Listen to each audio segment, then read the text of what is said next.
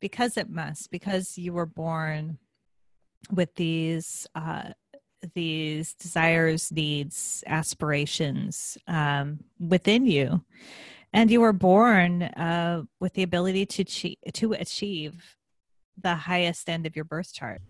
That was Dina DeCastro, and this is episode 34 of the Soul of Sensitivity podcast.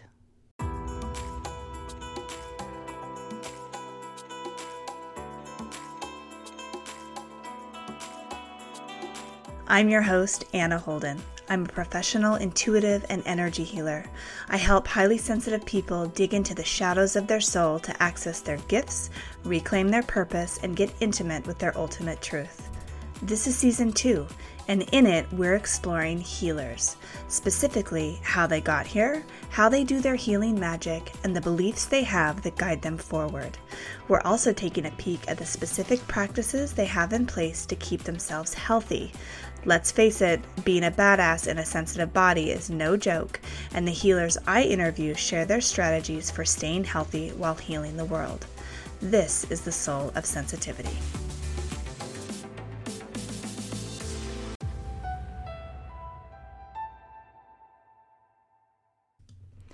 Hi, everybody, and welcome back to the show. I am really excited to be sharing an interview that I did today with Dina DeCastro, who's this fantastic evolutionary astrologer.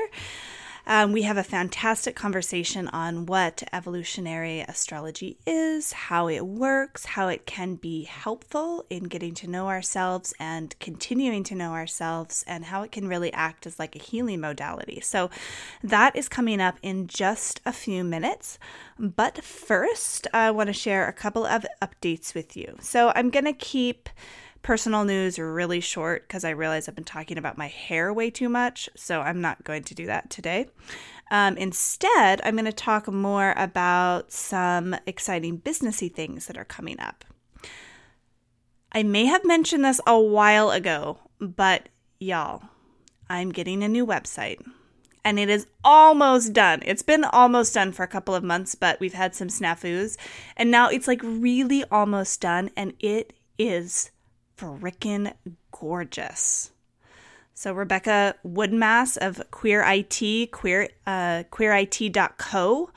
has designed it and is working with it and finishing it up, and it is so freaking gorgeous. Using the pictures that I did with Amy Walsh and the photos that I was able to take with the lovely ladies of In Her Imagination or In Her Image Photo.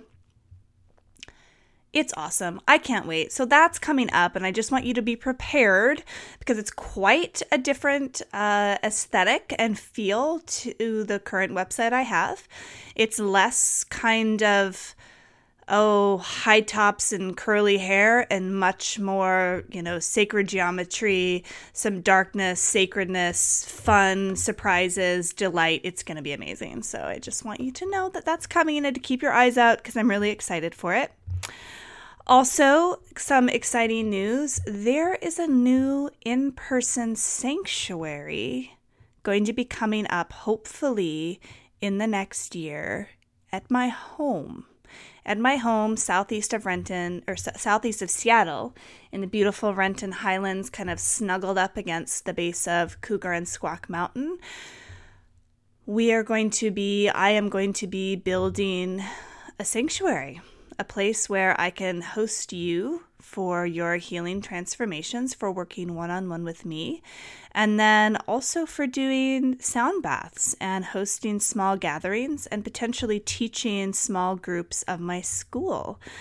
I am so excited about this, you guys. Like we're actually moving past the dreaming phase and starting to look at permitting and budget and costs and things like that. So things are getting real. My goal is that by this time next year, I have an in-person space for you to come out and relax, because I know that you probably know that I moved last year out to this space, but I don't know if you guys know, I live on an acre of land, and it's quiet and it's gorgeous, and we have all these birds, and we have bunnies, and we have coyotes and deer, and just this beautiful sanctuary. And I really want to make it a place, like a destination place where you can come and, have 90 minutes to 2 hours of work with me, or you have your class time with me, and it feels like a retreat from city life. So those of you who are in the Seattle area, keep your eyes open, because this is something that's going to be happening and it's going to be amazing. And I am Pinteresting the fuck out of it. It's going to be so much fun. I love designing things. By the way, that's like one of my favorite things. Okay, speaking of the school, this is really important. This is really what I wanted to talk about. So what are y'all doing next year? Because the School for Sacred Rebellion is going to be open for enrollment. In fact, the first class, the prerequisite class to everything in the School for Sacred Rebellion, is enrolling right now for January and February of 2019. If you have ever felt like you have this inkling that I sometimes just know things and I don't know how I know them, or maybe you get visitations, or maybe you take on other people's emotions, but anyway, if you felt like, wow, I'm highly sensitive, I'd really like to develop some of my intuitive gifts and learn about myself on the way, the School for Sacred Rebellion is the place for you to be. And I say that not to try to sound like salesy, but because I want you. And I say that, on my website for all of you who have been told you're too much because the way that you look at the world is not the way that other people look at the world. I want you. I think that your too muchness is exquisite. I think that you are wired to be something different in the world, to be something bigger. And I would be honored to be the person who helps you figure out how that works for you. So my School for Sacred Rebellion has two parts. The first part is let's have fun learning about energy management in a class that I call Spiritual Hygiene. It's a class that every healer, empath, therapist should take to learn how to protect and clean our energy spaces. So you brush your teeth every day. Awesome. Do you clean your aura?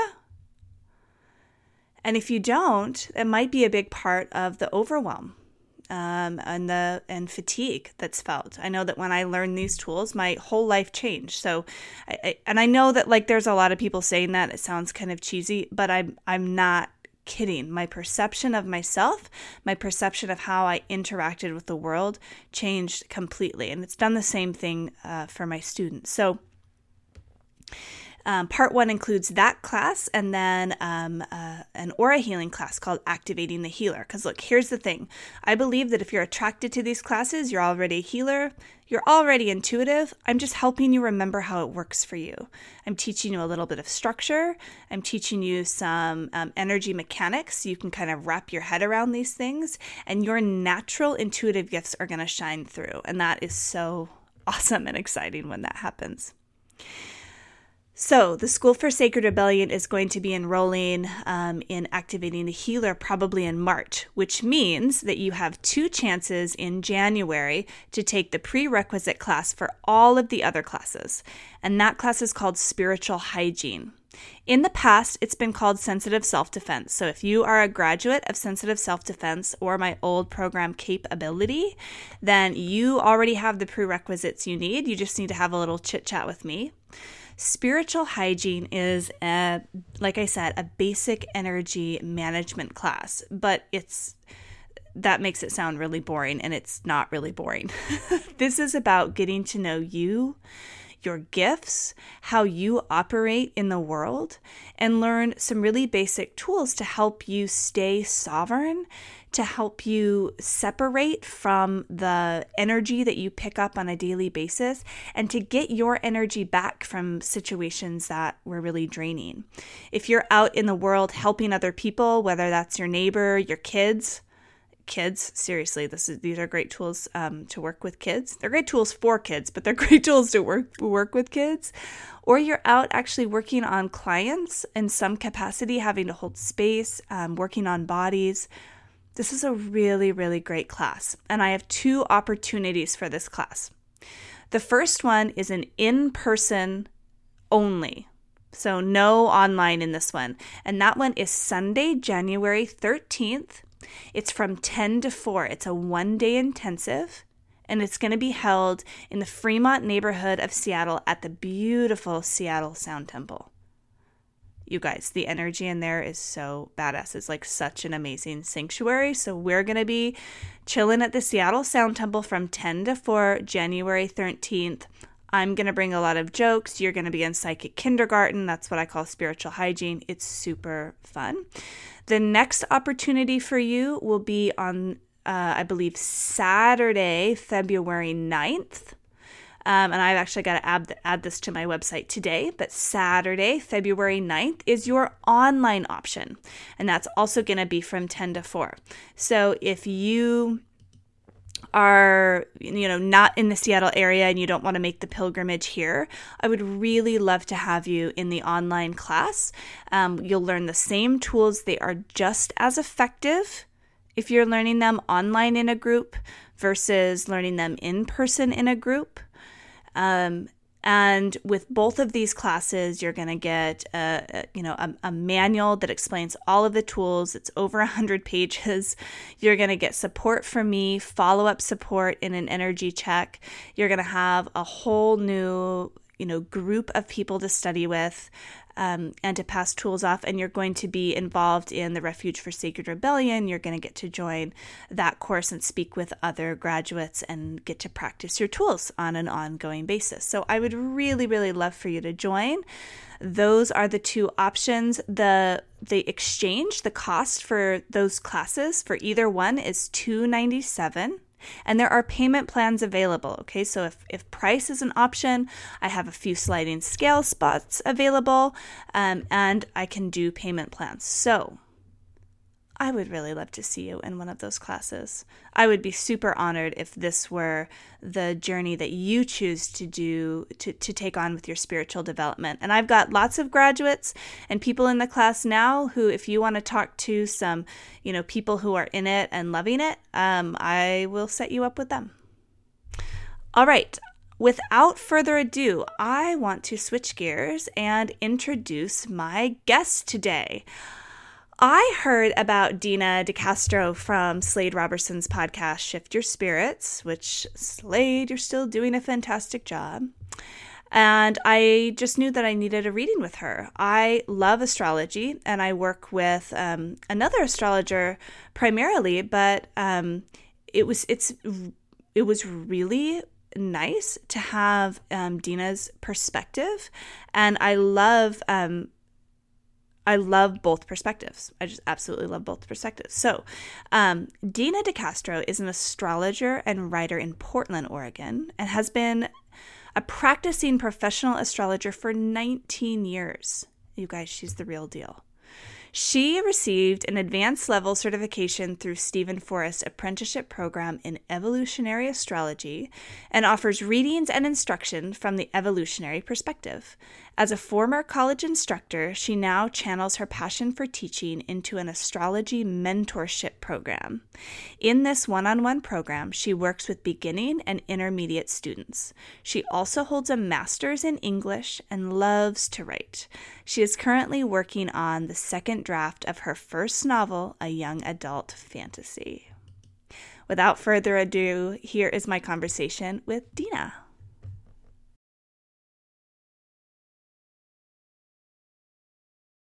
I think that what I want to focus on here is your focus on evolutionary astrology. So Can you talk about, the different perspective that gives? Absolutely.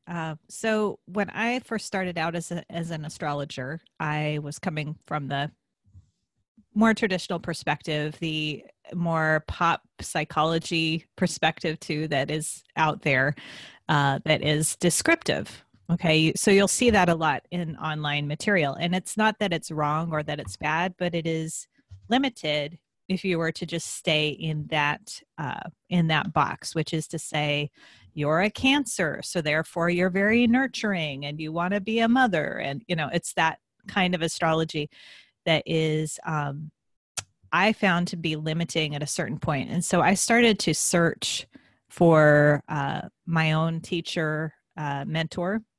And I found Stephen Forrest through a conference at NORWAC. And I resonated with what he was talking about, which is, the chart has so much more to tell us than who you are, because we are always changing and evolving. And that's where we get into evolutionary, as a term. It is that we are here evolving as souls. We're always growing and changing, as everything in nature does. And so then how can we use the chart to help us do that? Help us to grow in alignment with what our souls came here to do. So that's what turned me on to this as an approach, the idea that there's this whole other dimension that I wasn't seeing in a lot of other astrology that I had become aware of up to that point. And in practice, I began to see how it really is a healing modality. Astrology, not that other branches of astrology aren't also healing modalities, and they all have their wisdom, absolutely. But for me, this approach spoke to how I believe and think about the nature of life and the soul, and it includes a belief in reincarnation, or at least genetic memory. If somebody doesn't buy reincarnation or feels uncomfortable with that, I always say, well, the soul has a history. We come from somewhere. We come from ancestral lineage, and we come from, that genetic memory is there too. And it's a both and for me. I mean, we carry in us the past, and we're changing and transmuting and transforming that material as we move forward in life, as we learn. So it's just, I think a powerful, incisive tool for personal development and healing and growth. Yes, absolutely. I think that's so beautiful. And the evolutionary component intrigued me so much. I think I first heard of you on Slade Robertson's podcast, and I I was driving in my car on a really rainy day into my office, and I was like, I need to talk to this woman.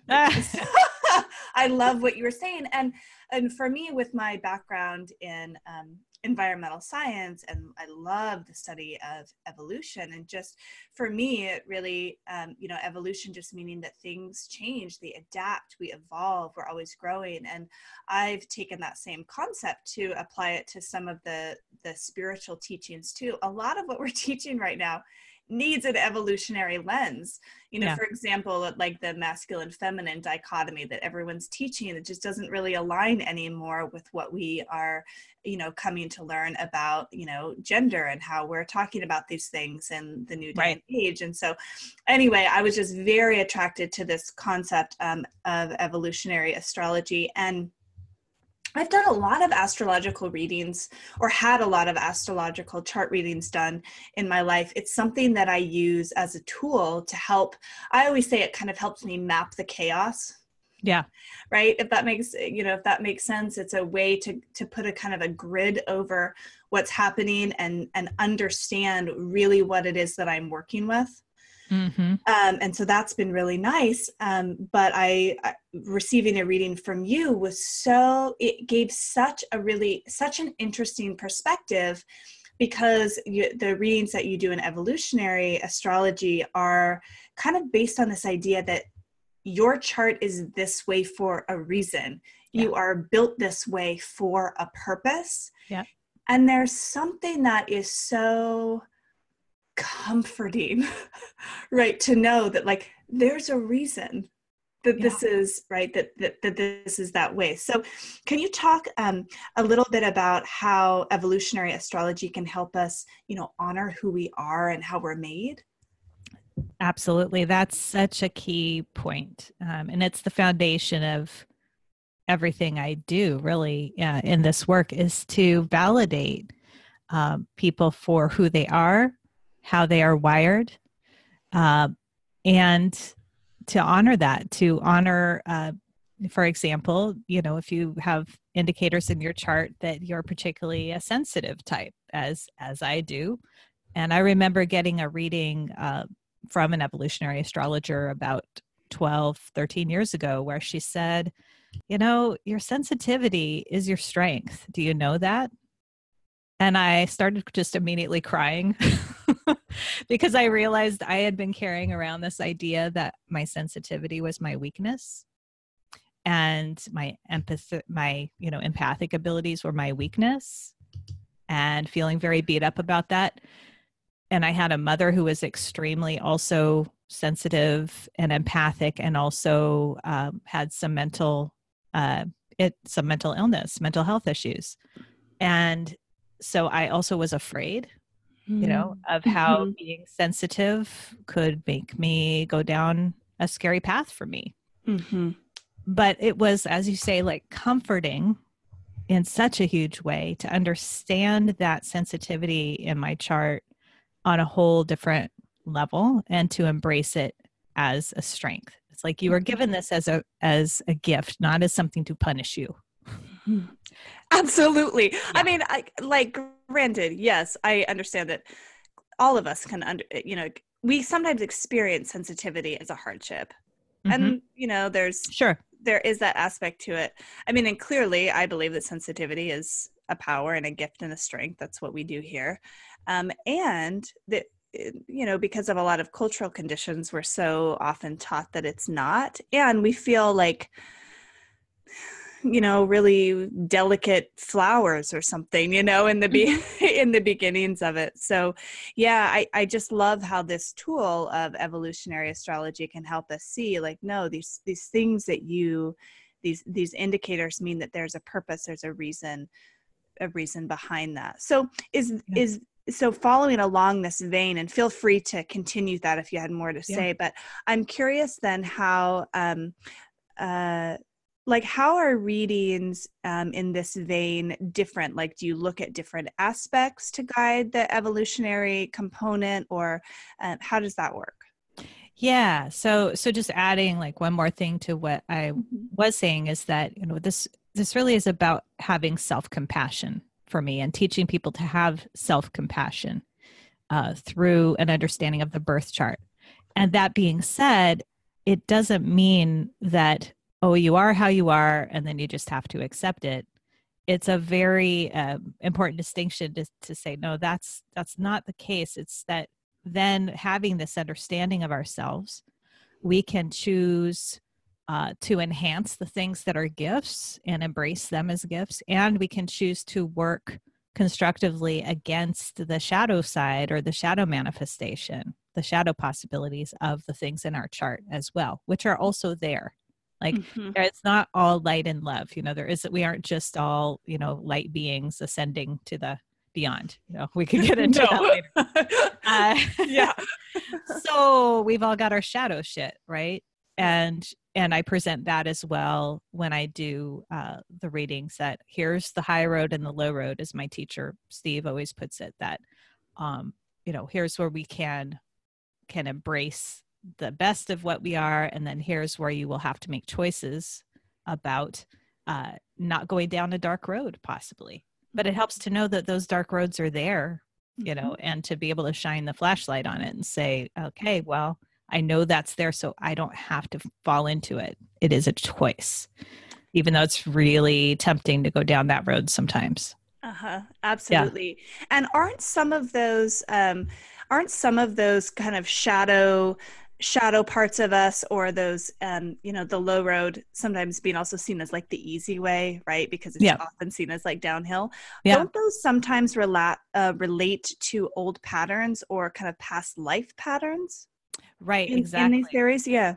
So Do you this want to is talk about that? Yeah. Yeah, so this is where we get into actually the question you had before too, of what is different maybe about how an evolutionary astrologer approaches a chart. What Hmm. specific things in the chart are they looking at? We have a strong focus on the nodes, at least in the branch of evolutionary astrology that I follow. Uh, and so the South Node is representative of that past life or karmic pattern that is coming to bear in this life to be transmuted, healed, and released. And then the North Node, which is always its opposite, it's always at a 180 degrees to the South Node, is North Node is what we are here to learn to become more of what we are here to embrace, what can lead us away from that dark road of repetition, because it is actually very easy. Like you say, it's the easy road to keep redoing things we've already done before. And it's particularly magnetic, to want to go back into those past life patterns. We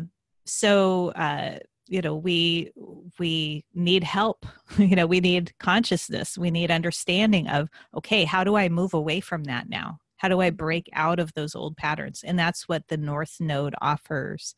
An understanding of that North Node offers is how to get out of those old patterns, lifetimes old patterns, right? Mm-hmm.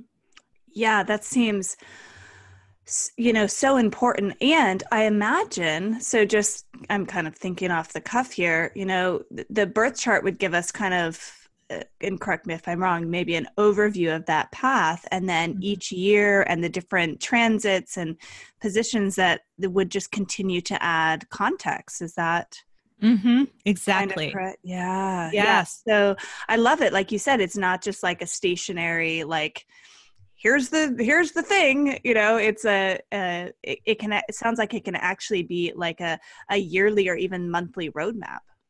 Totally. The forecast part, if there's really two things that I lay out when I sit down with somebody to give them a reading is, well, we have the natal chart, which is the chart that does not change. It is your birth chart. That doesn't mean that you don't change. It just means this is the raw materials you came in with, and we can make different choices around what we do with those materials. But then there is the forecasting. Some people say predictive. I don't do prediction. I choose to say forecasting because I'm really looking at the weather, both cosmically, what's going on out there in the sky as it relates to your chart. And then also what's happening with what we call progressions and solar arcs. These are technical terms that refer to the chart as it unfolds from itself, for the individual. What stage of growth are you in? What if we were to say that chart is like the birth chart is like the acorn being planted, and then at age 10, what stage is the tree at now? We could read that from the progressions and therefore understand more like what does that tree need for its growth right now. So it is always moving. And what I try to do with that, the forecast, is say, with your birth chart as the context for all this, we know your soul's intentions for coming in, the soul map, what it is you're here to learn. Right now, what are the big themes that tie into that for you? And how can you best navigate this time? Right? Absolutely. And so then, so it sounds like you often then start with, natal chart reading with someone, I would imagine. And then is it pretty common to do like solar return charts, like yearly kind of updates, that sort of a thing to help? Yeah, a lot of people do come around their birthday. That seems to be a powerful time to do it. Or the beginning of the year. January is one of my busiest times because of that. It's like starting off a fresh year. Want to look at the year ahead. It's a perfect time. Really, anytime is a great time. I'm not just saying that because I want readings, but I think it is. It doesn't have to be around your birthday, and it doesn't have to be at the beginning of the year, because in any case, whenever you would come for a reading, I look at the year ahead and sometimes a little beyond that, no matter where we start from. And really it's arbitrary, but I do on solar returns on people's birthdays. Usually, I fold that into the reading. And I use the solar return, which is, just for those who don't know, it's a separate chart that you cast for the moment that the sun returns to when you were born for that year. And the belief is that chart has it bodes for the themes of the year. Like, where is the sun in that chart? Is it, what house? And it will tell you, here's where the spotlighted themes are for the year.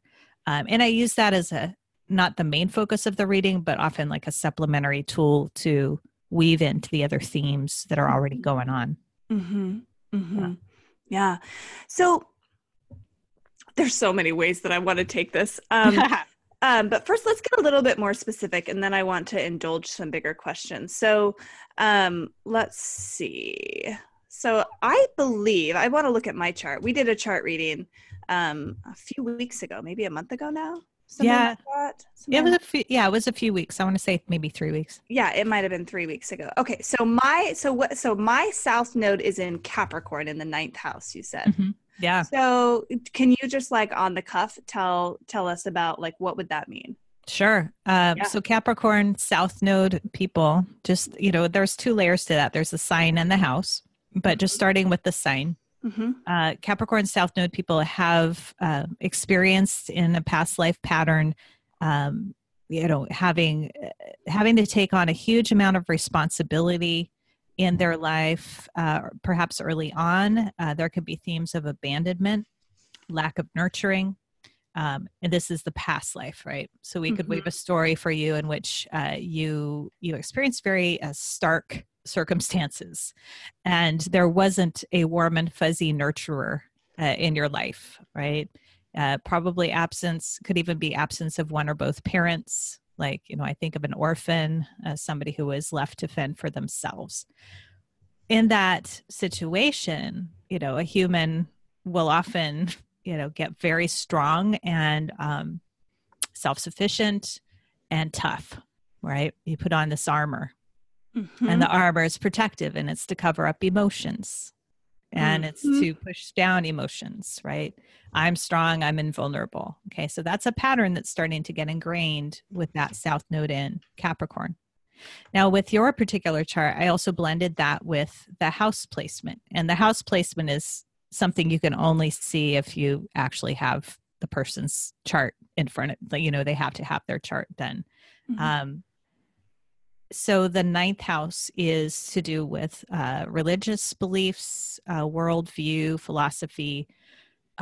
And so how the story that I wove around that was you being perhaps in a very ascetic kind of religious order, if I'm remembering it right. Yep. And that where, it's abnegation of the senses and, self-flagellation perhaps, and fasting and praying and being on your knees and, that kind of a lifestyle, which has extreme lack of physical comfort, extreme lack of feminine presence. I got that from your chart as well. It's like the absence of the feminine, the good mother, the positive, archetype of the mother. Mm-hmm. So you toughened up real hard, probably coming in, and you came in like, okay, I'm going to just be by myself and take on the world by myself, and I can do everything myself. And so what often happens is someone, we all come in with that, that soul's memory of what happened, but we don't remember it consciously. Right. Of course, we would go crazy if we could remember all our past lives consciously. So we come in but we have an emotional memory of what went on. It's still in our soul. Mm-hmm. And so you feel, what does that do to your soul? You feel lonely. Mm-hmm. You feel abandoned. Mm-hmm. You feel like I can't show my feelings because it's not safe. I can't be vulnerable because it's not safe. Mm-hmm. And that those patterns often show up in the childhood of this life. Meaning with no fault on you or your soul. It's like your soul just magnetically draws in a similar situation that recreates some elements of that past life as well. So people will often say to me, oh, that is what happened in my childhood too. I'm like, that's right, because you still carried it in when you were born, and we create what feels familiar on a soul level. Now, this is not a conscious manifestation. You didn't say, I'm going to choose to be born into a family that treats me that way. It's a soul level, decision. Yeah. Well, and it's just so, I've reflected on this story since you told it to me, and it resonated so much. So number one, I see myself going back into these patterns when I'm feeling vulnerable. So I'll just be like, I don't need anyone. I'll do it myself. Mm-hmm. On a previous podcast, I described a healing experience I had where the little girl part of me was like, hi, I'm really lonely, and Yeah. we worked through that. And then I'm currently leading a book club in my membership group where we're going through Miriam Greenspan's Healing Through the Dark Emotions. I love that book. Right? It's Yeah. just amazing. And so in part of one of her early chapters, she's talking about emotion phobia and how, we as a culture are afraid of emotions. Yep. And she kind of mentions in passing, I think she's talking about a story, like an actual story of one of the people remembering that her mother said, "Don't cry or I'll give you something to cry about." Yeah. And when I read that, I was like, oh, my mother said that.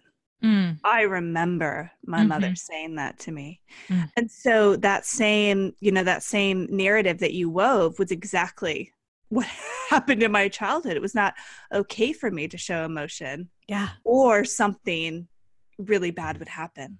Well, and so that's the very lesson that you are Yeah. here to learn with the North Node in Cancer. And this is where the opposite comes in, is Cancer is all about feeling, and it's all about expressing those feelings and being in touch with and connected to your emotional body, and caring for yourself and nurturing for yourself and allowing others to care for and nurture you, receiving that on a really deep level, not just saying, oh yeah, I'll ask for help if I need it. Like, no, really asking for and receiving help and nurturance when you need it. And not doing the self-sufficiency game all the time, and not being tough all the time. But it's a challenge, isn't it? Because when you were a kid, that's it, the message you got is, again, it's not safe to cry, to show my feelings, to show weakness. So this is why we're here. It's to grow. And sometimes to grow, we are presented with challenges. In fact, that is the definition of growth, is, it's a response to challenge.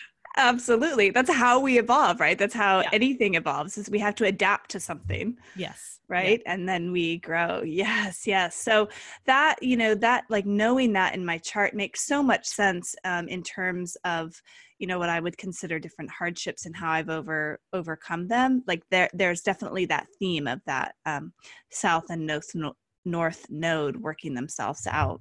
Yeah. Yeah. So it's such a beautiful context. The other thing that I found just really, it's something that's really stuck with me from the reading, is I think you were talking about like the relationship area of my chart. And this is something that I kind of run into a lot in my practice. And so I'd love for you to speak to this, but you were talking about in my chart, based on, the different placements of things, that based on the chart, you kind of said, these are your basic requirements. You require a partner who is this and this and this and this and this.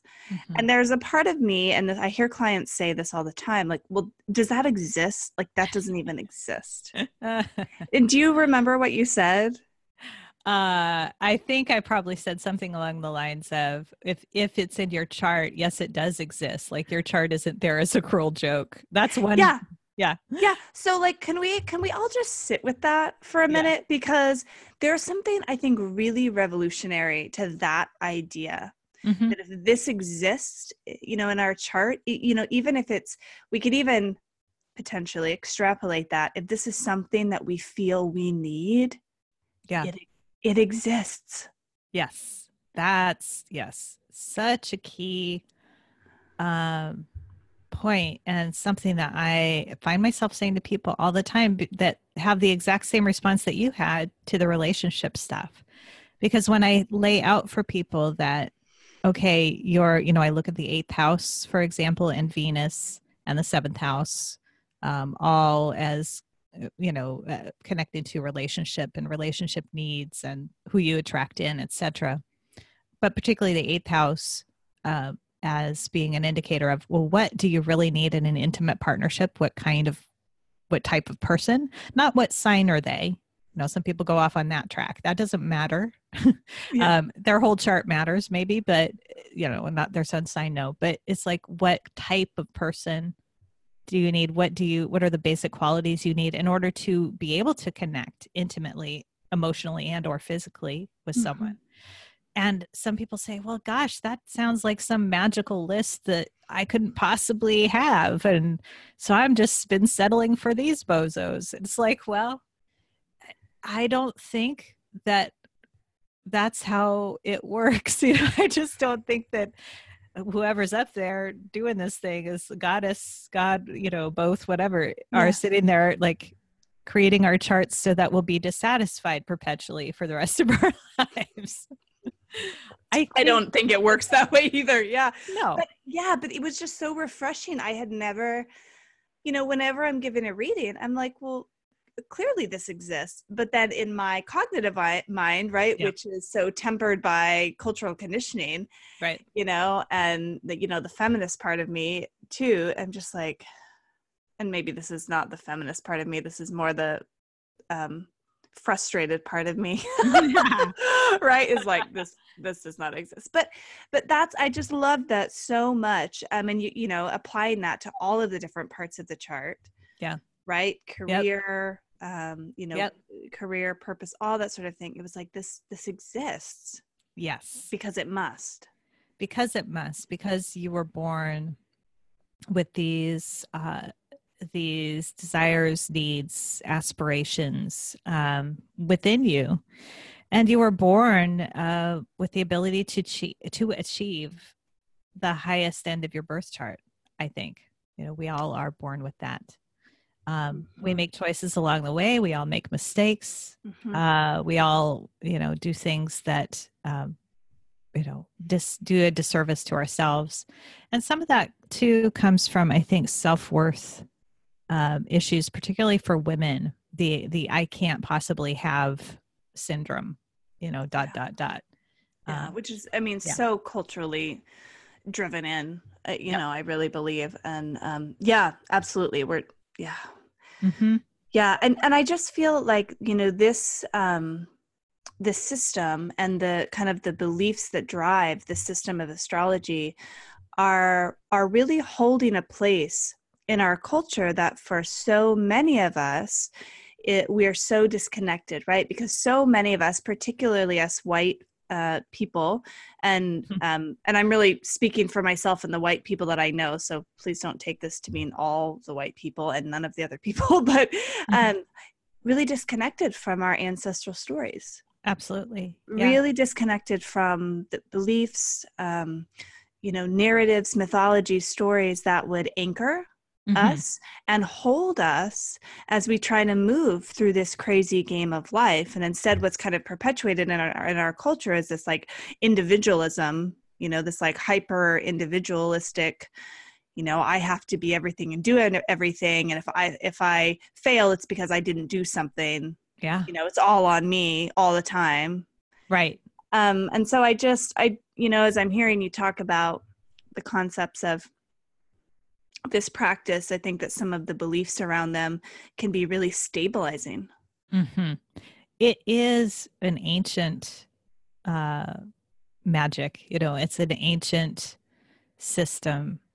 We used to have mystery schools, right? Yes. We used to have places where we went, particularly women, to learn this stuff. To learn how to work with the planetary energies, to learn how to follow the moon, to learn how to connect to nature through the planets. And that sometimes also is forgotten, that, the planets for me and working with astrology, it's all about connection back to nature. The stars and the planets, they're nature. We're made of them. We're all organic matter and we're all connected.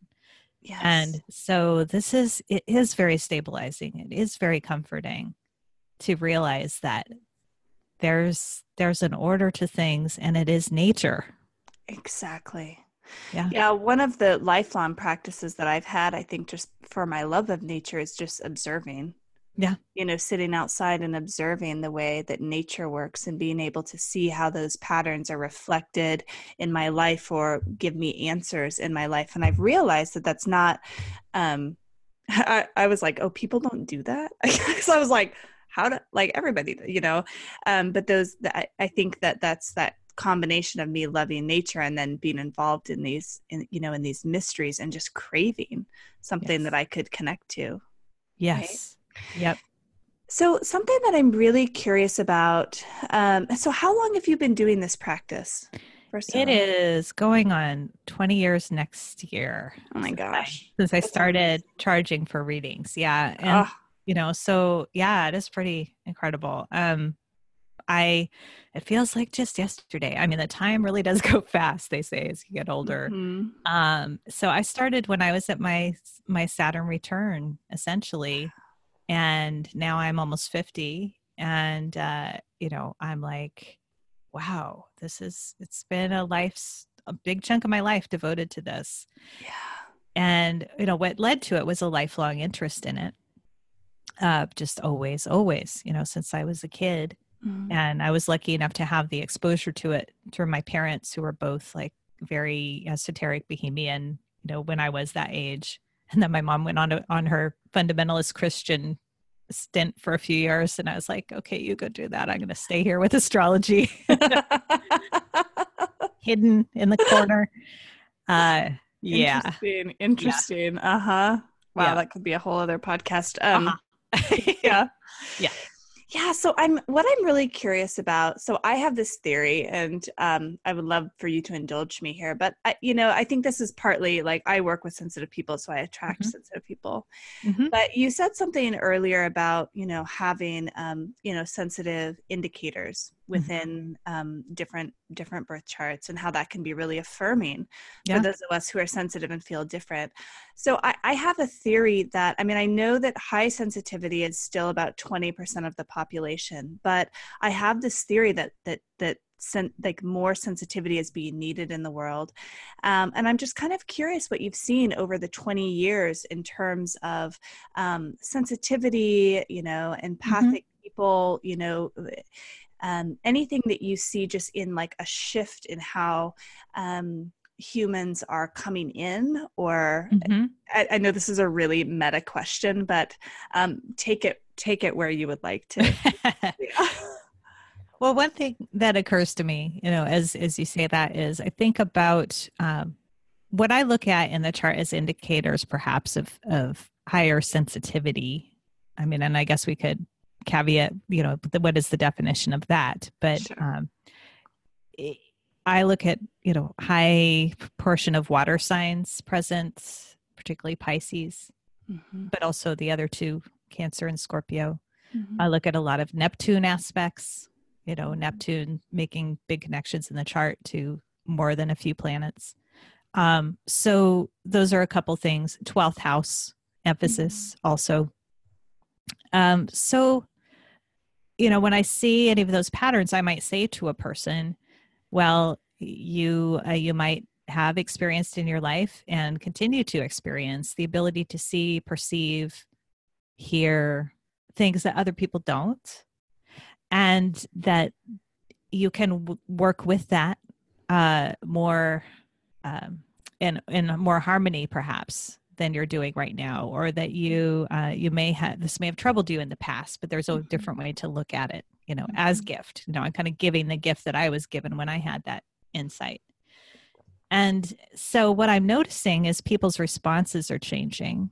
Mm. When I was first doing readings, there was way more resistance to that.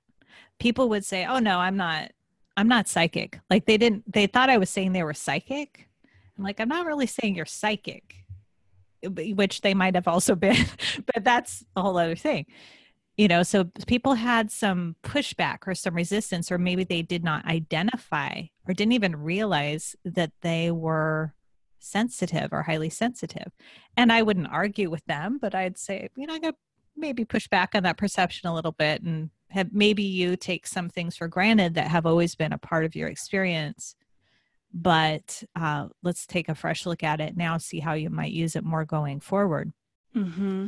What I've seen over time is less resistance showing up and more people being excited and saying, "Oh, you see me," like, "Oh yeah, That has been my experience. Oh yeah, I am extremely sensitive, and here's what I am struggling with about that, or way more talking about it, way more admission of it. I think before, and I'm thinking back maybe 10 years and before, Mm-hmm. there was still that feeling of like it's an admission of weakness in Yes. there. Mm-hmm. And now people are becoming more ready, more and more ready to say, oh, this is just part of who I am. What can I do with it? Like Mm-hmm. help a little, but what can I Mm-hmm. do with it? You know? Mm-hmm. So it Mm-hmm. is changing. It has changed for Oh, that's sure. awesome. Yeah. Oh, that makes a ton of sense. Mhm. Oh, thank you for validating my theories. I love it. I love it. Glad I could help. So, something that I want to talk about too. So, you mentioned a bit of like what you call fear mongering astrology. Yeah. Can you talk about that? Feel free to get on as tall of a soapbox as you need to. Ah, yeah. It's a tricky one because, I don't like to sow any more divisiveness within the astrological community than there already is. And I don't think it's helpful for us to all start arguing with each other because there's so much opposition from the outside. Mhm. Um, but I will say, I notice a lot of things on social media that people will send to me. I'm not out there looking for this, but people, friends, clients will send to me and say, have you seen this? Should I be worried about this? And it's things like, the next blood moon is going to be a shit show and it's going to take you down. It's like, um, I think that there's a lot of hyped and over and very sensationalized stuff out there. And I couldn't even name you names, and I would never anyway. But Mhm. it's not even particular astrologers. Maybe people who aren't even astrologers are out there doing Mhm. this that are Mhm. just kind of throwing stuff around.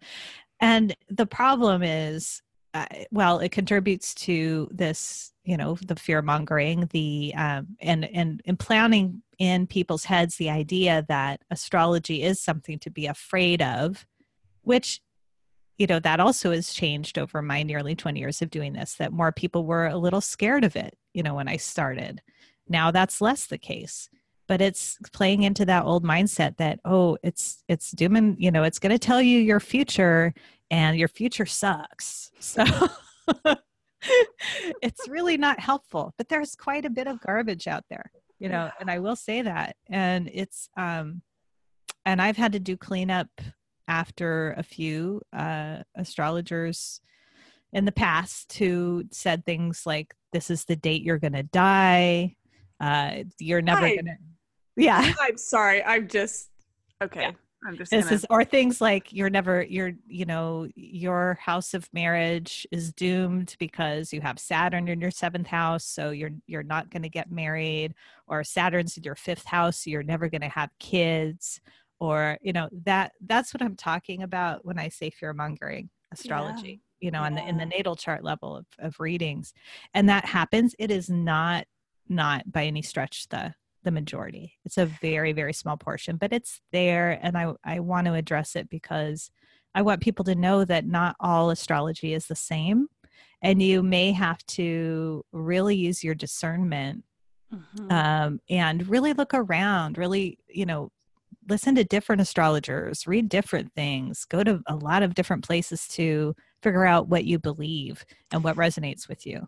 Yeah, because actually I see the same thing in the psychic community. I've done a Mhm. lot of cleanup as well. Yep. And the thing that I come back to, and the thing that I teach my students in my school, is that you are reading energies. That's all you're doing. If you are making assumptions or giving advice, you have just stepped outside of your job description. Mm-hmm. Instead, and I imagine that astrology is similar. It's like you are reading the energies that are available, the potential roads that people could go down, that kind of the tone of each of those roads, and then helping them make the decisions that Yep. they want to make in order to reach their goals based on what's available. Right. Right. And so I get pretty I was going to say pissed off. I get pretty, upset when there's, in my line of work, psychics out there saying, well, this will happen, and then this will happen, and then this, and granted, there could be some psychics who see that way, and that's a different way than I see. In the way that my field works, at least, and what I'm kind of hearing from you is that, like you said, we're forecasting, we're reading what's available, we're seeing some of the roads that we can go down, and I, as long as I stay within my job description, then I'm not creating, I'm not doing fear mongering. I'm just, this is what's here. It's like, this is going to be the storm that kills everyone, instead of, it's going to be stormy. Right. You may want an umbrella, like I don't know. Yeah. Like I guess the basic question a reader can always ask themselves is, am what I about to say empowering? Will it empower or will it disempower? Yep. Yeah. I teach my students the same thing. And the kind of the way I phrase it, like, is what you're going to say healing? Yeah. That actually helpful. Not that we're painting everything with love and light, but the way that we speak to clients is really important. The way that we put information out is really important. So I just love that you bring that up. I love that you bring that up.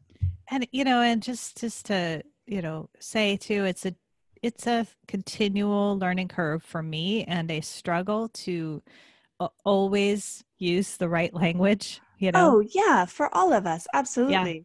Yeah.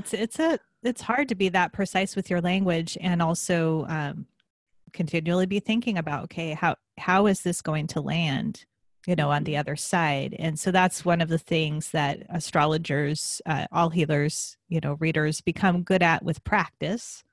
And there's really no other way by which that comes other than through practice and some trial and error. And so if you feel like, if you're out there, doing readings, and you feel like, oops, I blew it on that one, so have I. Oh, totally. Yes, absolutely. Yeah. And so, I don't want to be holier than thou and say, like, I always get it right. Like, I know that I've said things in readings that in the past that I may now look back and think, ooh, maybe I should have said that differently, and I could have said it better. Right. Yeah, that's a really good point. I probably got a little too soapboxy there. So the same way, the only reason that I have learned this is from trial and error. And you could say learning to evolve my language, and continuing to, evolve my language. To refine it. Yeah. Yeah. No, that's really good. So you have a really cool gift for our Patreon listeners. Would you like to share a little bit what that is? I'm really excited for this. Yeah. So it is a handy dandy guide to working with the lunar phases. It's called Working with the Moon. And it's each of the lunar phases, for each of them, what is the nature of it? What's the energy of it? And then what are some suggested activities for that lunar phase? And so if you follow the moon already, this will be great. And even if you don't, you can easily do so by working with a calendar that shows the moon phases. I use the WeMoon. I don't know how many people are familiar with that. Love it. There's many others, there's the Llewellyn calendar. There's anything that shows a picture of the moon, that tells you, okay, this is what the moon looks like right now and what phase it's in. That's going to help you to tap into it you can use this on a daily level, because the moon actually changes phases often. It changes. So it has its full lunar cycle is about 29 days.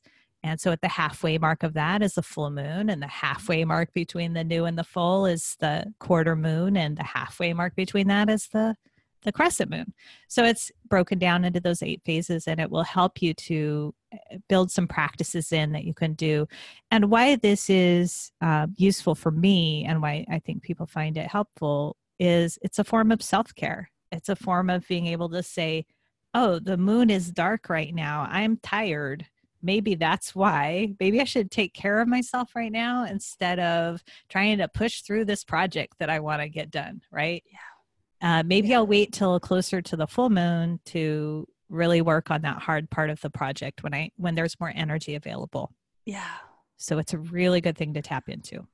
That makes so much sense. Yeah. It's when I used to, before I had my son, I tracked the moon, and it's a thing along with many other things I want to start doing now that my son's getting a little bit older, but I always found it so helpful because it was a way to add a little bit of a grid to what felt like chaos. Yep. Felt like emotional or energetic chaos. And it's like, oh no, like the moon's just doing that thing. And like, clearly I'm just sensitive to the moon because I have both Scorpio and Pisces in my chart, as you know.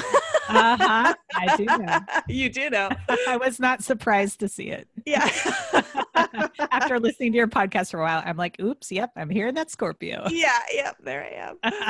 Yeah, well, that's awesome. And so that's available to patrons at the $2 level or above. So that's going to be really super fun. So tell everybody where we can find you and any cool offerings you have or things you have coming up. We'd love to hear. Yeah, so I am at dinadecastro.com. That's where you can find me. At that site, I do have, if you do sign up for my list, a free gift there as well on the nodes. So if you want to know your node sign, that booklet will help you to figure it out just by looking at your birth date, finding it, and then figuring out your sign. And it tells you all about the nodes in your chart. So that's there.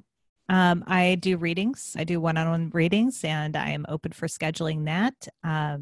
And I also offer mentorship, one-on-one mentorship for those who want to learn about astrology, whether you're, beginner to intermediate level or even beyond. I work with people at all levels who want to develop their particular voice in doing readings. That's really what I specialize in, is helping people to take all of that book knowledge and the learning and then say, well, then what do I want to say about that in the chart, and how do I say it? That's the most challenging leap, that people often take into doing readings, is taking all that book knowledge and then being able to say something from your own heart and soul, about the chart in front of you. So I work with people one-on-one doing that. That's awesome. I get people all the time who are like, I'd love to do this more. So now I know where to send them. That's fantastic. Oh, great. Well, Dina, I always finish with this last question. So I'm going to ask this to you. What is the one thing you would like our listeners to know?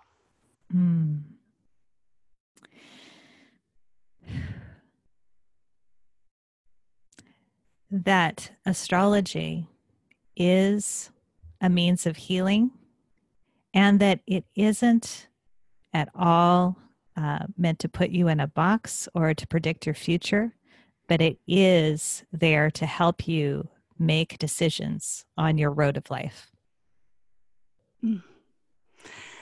Thank you so much for this conversation. I feel super honored to be able to get to interview you. So thank you for being here. Oh, you're so welcome, Anna. Thank you for having me. Thanks again for listening to The Soul of Sensitivity. Show notes and links from today's episode can be found at www.sensitivityuncensored.com. If you would like to read more about high sensitivity or intuition, sign up for my mailing list, book an intuitive reading with me, or learn more about my membership group, The Refuge for Sacred Rebellion, please visit my website. Again, it's www.sensitivityuncensored.com.